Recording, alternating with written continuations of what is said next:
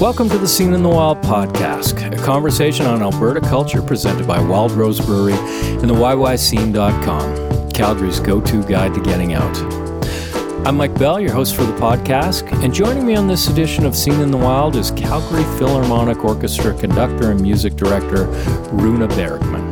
The Norwegian-born Bergmann has held the role since the beginning of the 2017-2018 season and has already made his mark, helping to push the CPO into the future and ensuring that its already world-class reputation continues to grow. The man who has worked with orchestras across the globe and who divides his time between his home in Norway, his duties in Calgary, and those as a music director, artistic director, and principal conductor of the Szczecin Philharmonic in Poland, sat down with me at the Wild Rose Brewery taproom for a lively discussion on his life, career, and thoughts on his part-time home. It's going great. It's been a great ride until now, and I can't wait for the rest to come. And I came here, it was a little bit more than 2 years ago now, first time, and I immediately fell in love with the city and the people and the orchestra. What did you know about Calgary before you came? Yeah, the only thing I knew was that it was a great place for oil, and you had a fantastic Olympic the some best years ever, ago. apparently. Yes. And that was kind of my first Winter Olympics that I kind of followed. So I knew about Calgary's reputation quite much, actually, more than I knew about other Canadian cities.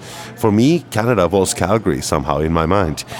And when this coincidence brought me here, I said, like, of course I would like to go to Calgary and meet them. But of course, it's like with anything, you need this relation, and it's not always that an orchestra like a conductor or a conductor like an orchestra. So. But we liked each other, and I always, when I travel somewhere, I look for at least four things. And one thing is that if the orchestra is willing to improve, they would like to go somewhere. They have a vision. And the other thing is that if there is a good concert hall, because if you don't have a hall to perform in, it's not much you can do. And the third thing is that there have to be a staff and administration that would like to go with you on this crazy journey to develop. And the fourth thing is there has to be an audience, an enthusiastic audience that really have love and passion for their orchestra. And it's very rare that I find all those four things. And I did here in Calgary, and this made me believe so much that this city and this orchestra could go to a different level somehow.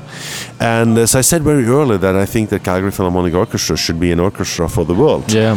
And today we have all kinds of possibilities with live streaming and recordings. And so we just have to figure out how to do it. We're still working on that, but we have live streamed a couple of concerts, and it's been a huge success. So is this a popular and common thing in the orchestral world now, or it's getting more are you and more at the forefront? Yeah, I would say it's getting more and more, but we're still actually in the forefront. I would say anyone can, of course, take it. You can use a cell phone these days and make a film, and it sounds pretty good.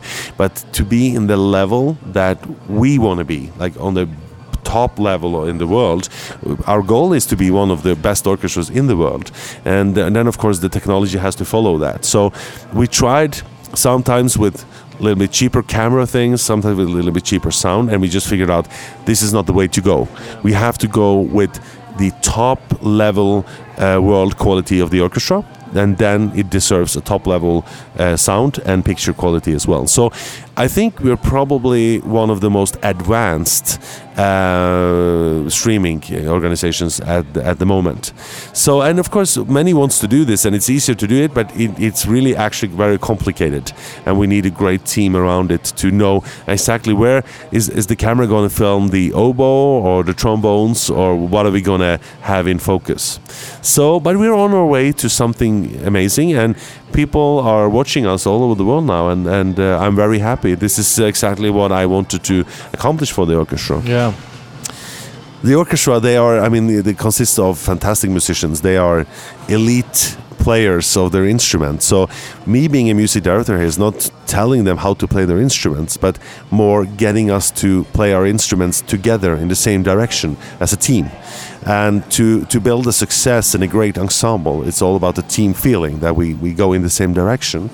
And now we have the opportunity to show the world this, and I think that Calgary had such success in business, oil, and even Olympics.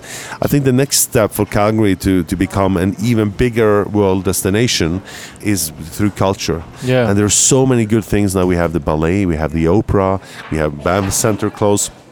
So many things that are on a fantastic level. And I think that we all just have to pull together, and I would really just love to see that the city is really proud of their orchestra, because Calgary Philharmonic Orchestra is an orchestra for Calgary and it's an orchestra for the world. Have you had much time to get to know the city? Because I know you're traveling the world. You're between Calgary and Szczecin, yeah, in Poland, Szczecin, yeah. So, yeah, absolutely. And Norway, where I storage my family and all these things. So, you storage your family. But absolutely. So every time I'm here, I have a quite busy schedule, but I try to see as much of Calgary as I can every time, and I get to know more and more people, and I really love that. And of course, it might be that at some point my family will move here. I have 3 small kids and a dog, so it's a bit complicated at the moment with schools and everything. But my wife has been here a couple of times, and she loves the place. But I also have seen in my experience the last years that in this modern world we have now, where the great technology, we have Skype, we have FaceTime. There are so many ways I can communicate with my family in a different way than before, and also for me to keep up a quite busy schedule also outside Calgary. That's not because I don't want to be in Calgary, but it's more that if I'm going to inspire our audience and our orchestra, I need to be inspired and influenced by other places as well. So this is why it's so important that I also keep my time also traveling and see what others are doing. And this is the only way we can actually be in front all the time, that I try to figure out with my creativity, how can we now do something that they haven't thought about. So it's a little things like probably in any kind of things, in business and everything, that you need to think ahead quite far.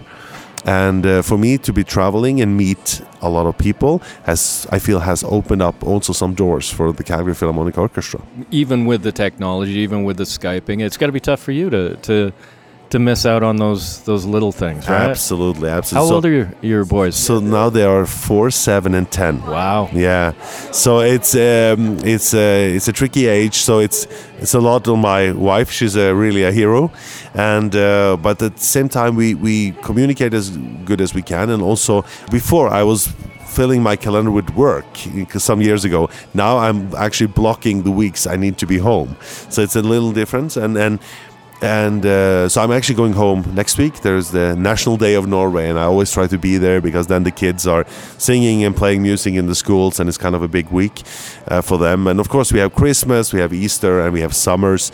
And summers is a little bit easier because then they can travel with me when they are free from school. So we figure it out somehow, and our time we spend together is really intense in a good way, though. Yeah. So it works. Do they have a concept of what you are and what you do?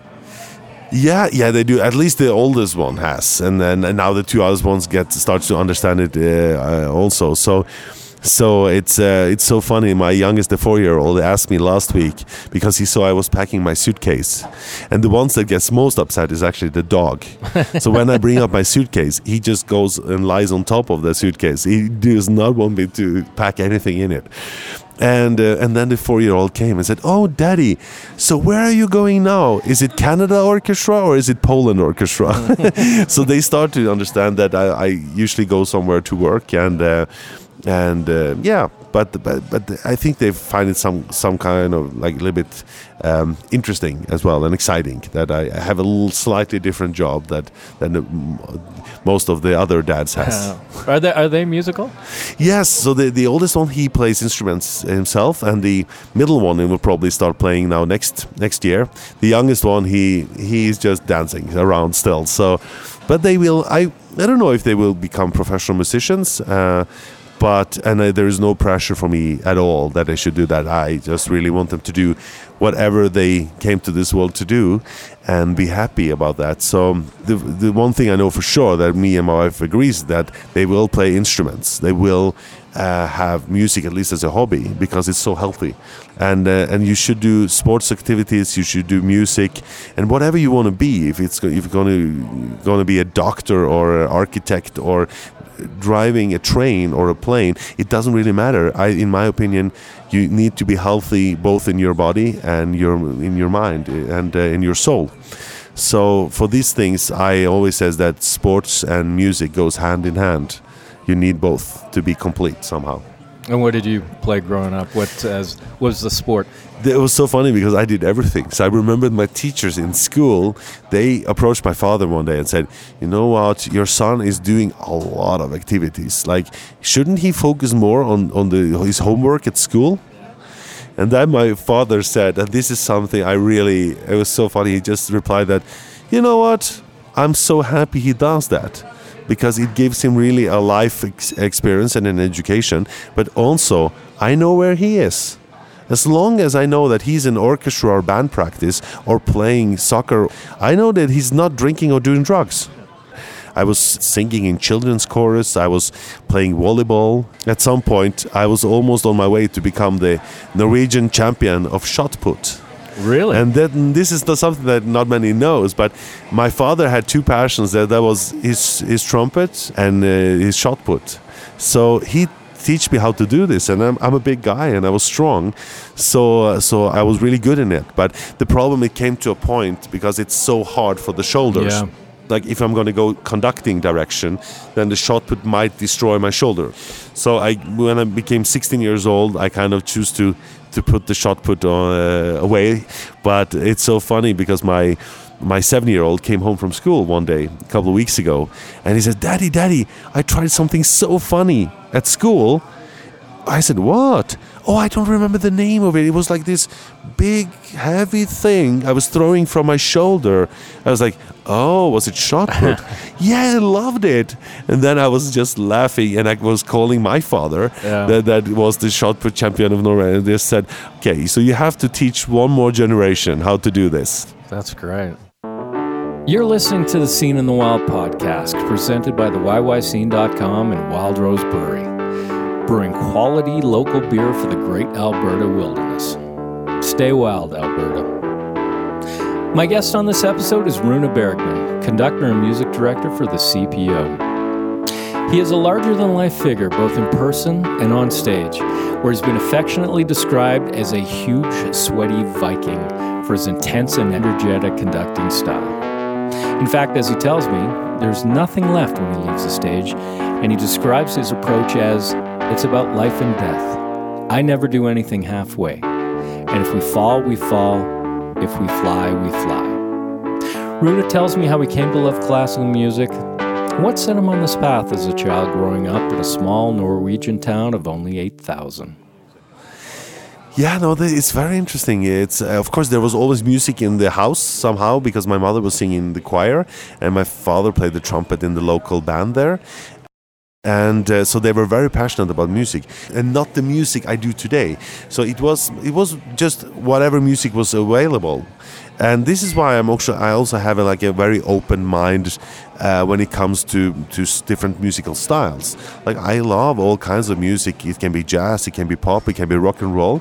For me, it's just like if it brings something to you, if it makes you excited, it's for me good music. I remember they gave me some money on the Saturdays to buy some candy or something for the weekend, and I started saving them up. And I remember I went to the local gas station. That was the only place you can actually buy a recording at that time. And I was just looking. Of course, you had all kinds of pop music available, and on the classical side, there was not much to choose from. And the first thing that got my attention was the Beethoven symphonies with Chicago Symphony and Sir George Solti. And I didn't know at that time that was one of the best orchestras in the world and one of the best conductors in the world. So I bought that one, and I remember when I listened to it for the first time, it just grabbed me in a way I cannot explain what happened. I haven't felt like that before. And of course, Beethoven is a fantastic composer, but it was a great orchestra.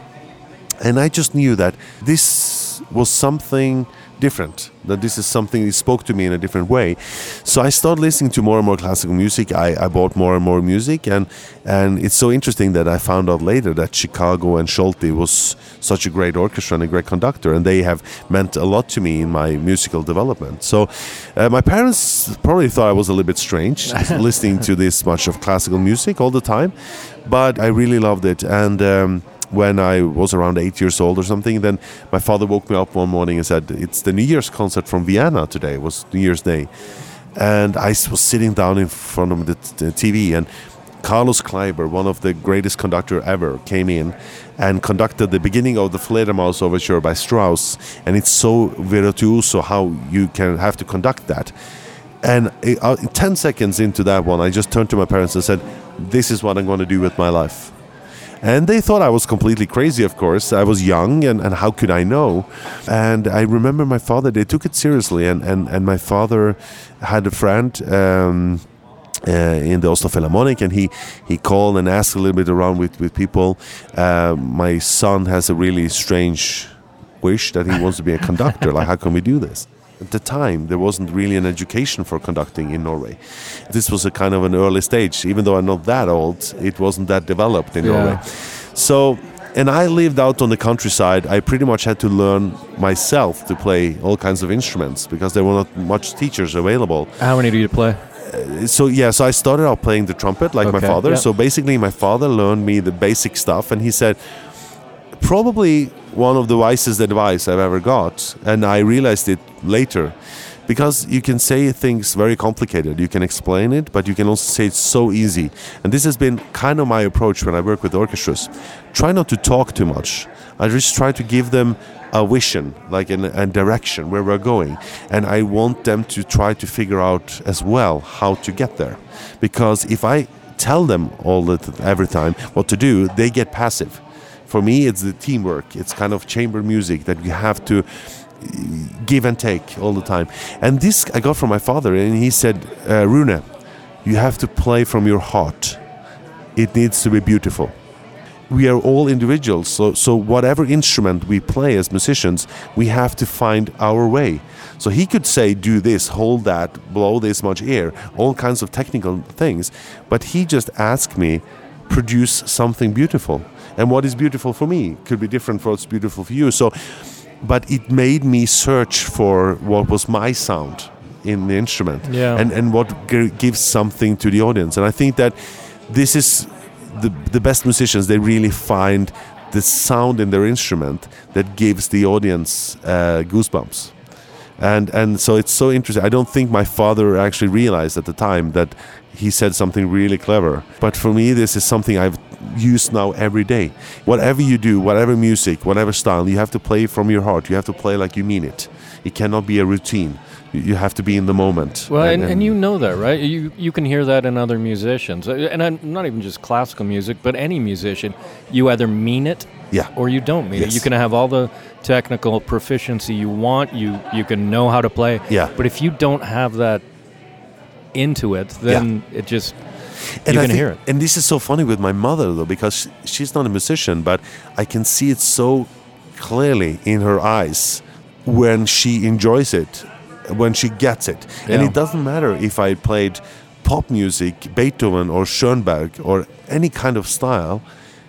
If you're going to reach the audience that doesn't have the knowledge of music as you have to perform it in a very convincing way. Yeah. If you just play the notes, you're playing all the right notes, it might not give anything.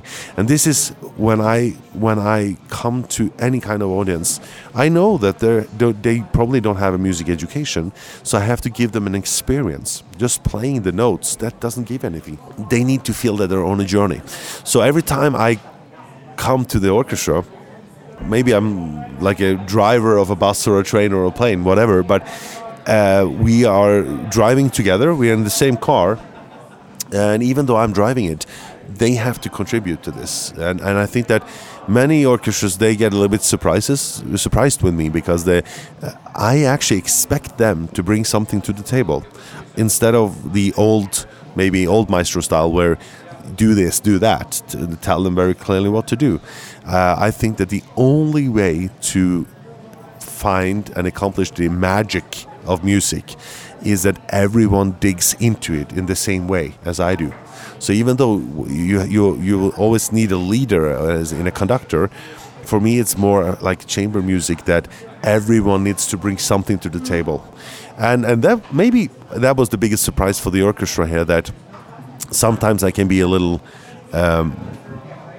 misterioso, as we say it in the musical language, in not telling them directly what to do. I give them a picture.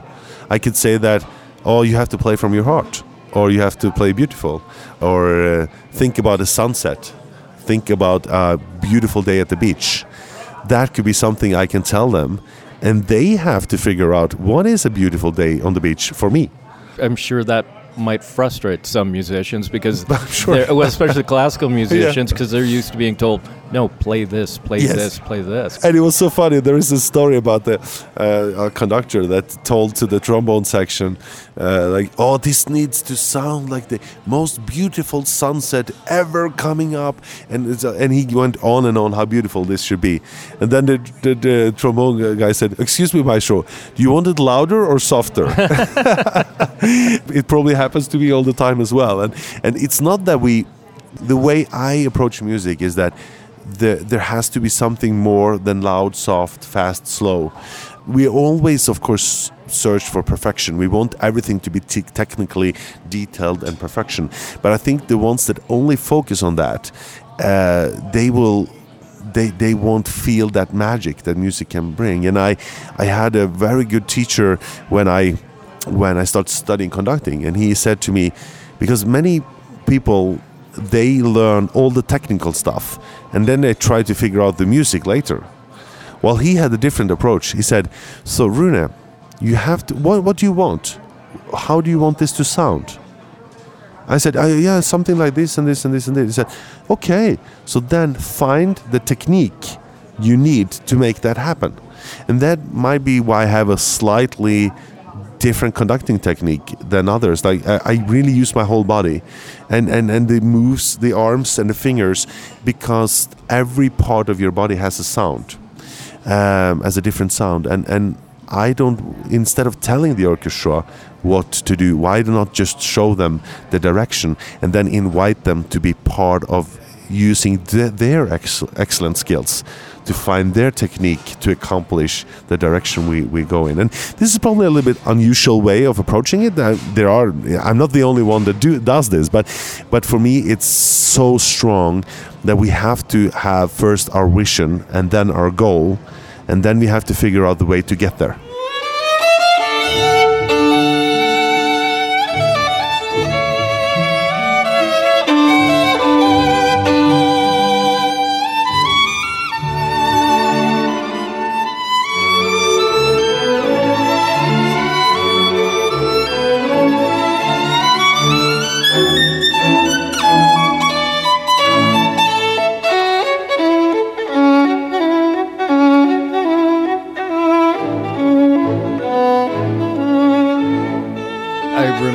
First time I interviewed you for the Calgary Herald, I'd asked you what people can expect from your conducting style, and I think you'd said something like big, sweaty, yes. Energetic, whatever. Yeah, there was I took it as a compliment. There was a U.S. orchestra that on their Facebook site, some of the audience, they wrote in after the concert, and it was my debut there, and they wrote in and said, please bring back this huge sweaty Viking as soon as possible. I think that was actually quite good description of what I am, because I give everything. On the stage, there is nothing left when I leave the stage.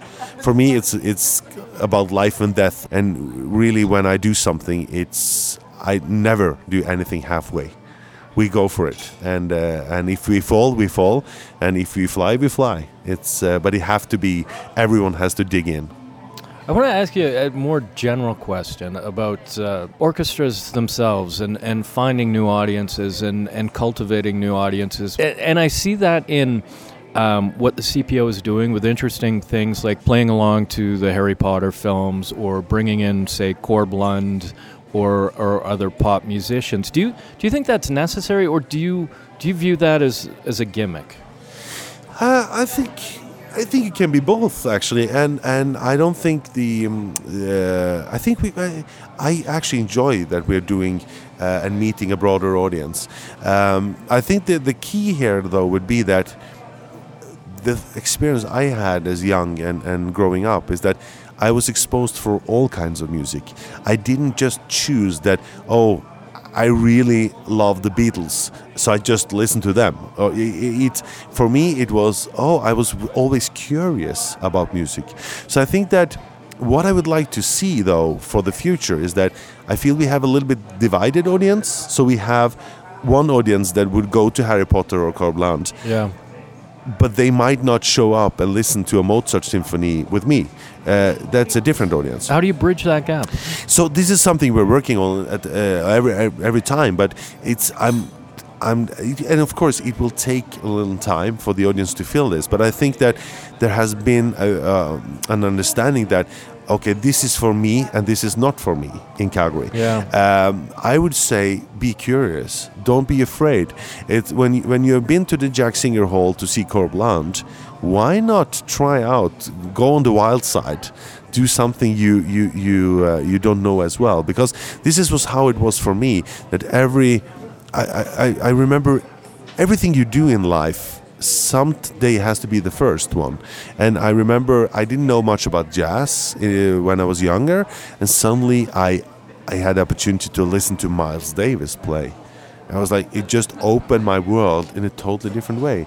And I think that for me as a conductor, I would not be, and it doesn't matter if people think I'm a good or a bad conductor, but the way my style is actually, I don't think I would be able to do that if I hadn't had the background from pop, jazz, and all kinds of different styles. Because I think I had a background where I also got the opportunity to play a little bit jazz and improvise, and the ability to be flexible and be able to improvise in any moment, even in classical music, because sometimes stuff happens.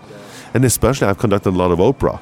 It never goes like planned. Like something always happens. Either someone falls down or something goes apart. Or so you have to be extremely alert and flexible to do that. And I think if classical music also have this feeling that you sometimes in jazz, that you sometimes just have to improvise a little bit, be flexible, that has made me the conductor I am today. So for me, it's not about classical music or pop, it's just about good music, something that brings something to you. And I will spend every time I'm here to send that message out to our audience, that don't ever be afraid to come and see us for anything. And if you haven't the experience in classical music, try it out.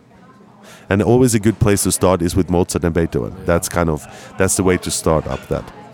I find that to be a very North American thing. I only like this thing. I only like that thing. You can see it in a lot of the festivals. It's very much this, or multi. Whereas if you go to say Great Britain to see a big outdoor festival, it can have hip hop, it can have country, it can have punk, it can have whatever. It seems to be a very North American thing. Is that your experience? Absolutely. And I remember the first time I got the season brochure from the year before I started, and there was this thing called pops. Yeah.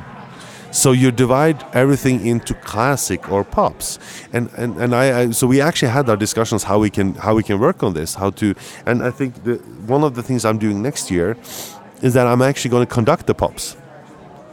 So that's the first kind of step we take for me to meet the other audience.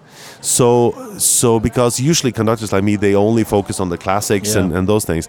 I think it's important for me to meet all our audience. So I'm going to do some really special concerts that I really encourage everyone to come to. and one of them, I would meet them in the pubs, but also we made something new called Rune's Classical Christmas, and that is basically, it can be Christmas carols. It's performed in a classical way, but it's music that people love and know in a different way. And I'm so lucky that I share the birthday with Mozart. So January 27, we're going to have a concert where we celebrate Mozart and play only his music. And that's also a very good start for beginners in classical music. Mozart is kind of, it was those days pop music. Yeah. So it's the way to go. But in Europe, when I came here, I remember, because I've been doing concerts in Europe where you have maybe a classical symphony on the first part of the show, and then you have some hip-hop artist coming in, or a rock and roll artist. I've even played concert with the Steve Miller Band. Really? Yes, it was a fantastic experience. I met him many years ago, and I took his biggest hits and I put them into a symphony. So I composed in a symphonic form using his songs, and we had the whole Steve Miller Band playing with us. So there are so many things we can do that doesn't divide us into pops or classics. We can just kind of try to meet in good music. So this is something I think that is going to be great, and we're going to have also the end season next season. We're going to do a Mahler symphony, and then the week after I'm going to do kind of like a proms concert where we go outside and we play everything from Romeo and Juliet to actually evergreens and things that people know. So we think about this all the time, actually, how we're going to meet the audience, because it's like you say, I think there is a feeling that this is for me and this is not for me. I think just be open. So that will be my message to our audience. Don't be afraid. Come and see us. It's going to be fun, I promise. My contract is a 3-year contract. Yeah. When I came on board on this, I made the promise that we're gonna fly. We're gonna fly together. We're gonna bring this orchestra to the world. And before we have accomplished that, I won't go anywhere. Thanks for listening to the Scene in the Wild podcast. This episode was recorded live at the Wild Rose Tap Room on Sunday, May 13th, 2018, and produced by Laurie Matheson at his Arch Audio studio. Thanks very much to Rune Bergmann for sitting down with me, and to the amazing folks at the CPO for making this interview happen. Thanks also to the Taproom staff for hosting us. Thanks to Wild Rose for supporting the podcast and supporting culture in Alberta, and for creating the delicious beer they do. Stop by the Taproom and enjoy a pint and their fantastic menu. For past and future episodes of Scene in the Wild, please download it on iTunes or visit theyyyscene.com. I've been your host, Mike Bell. Cheers.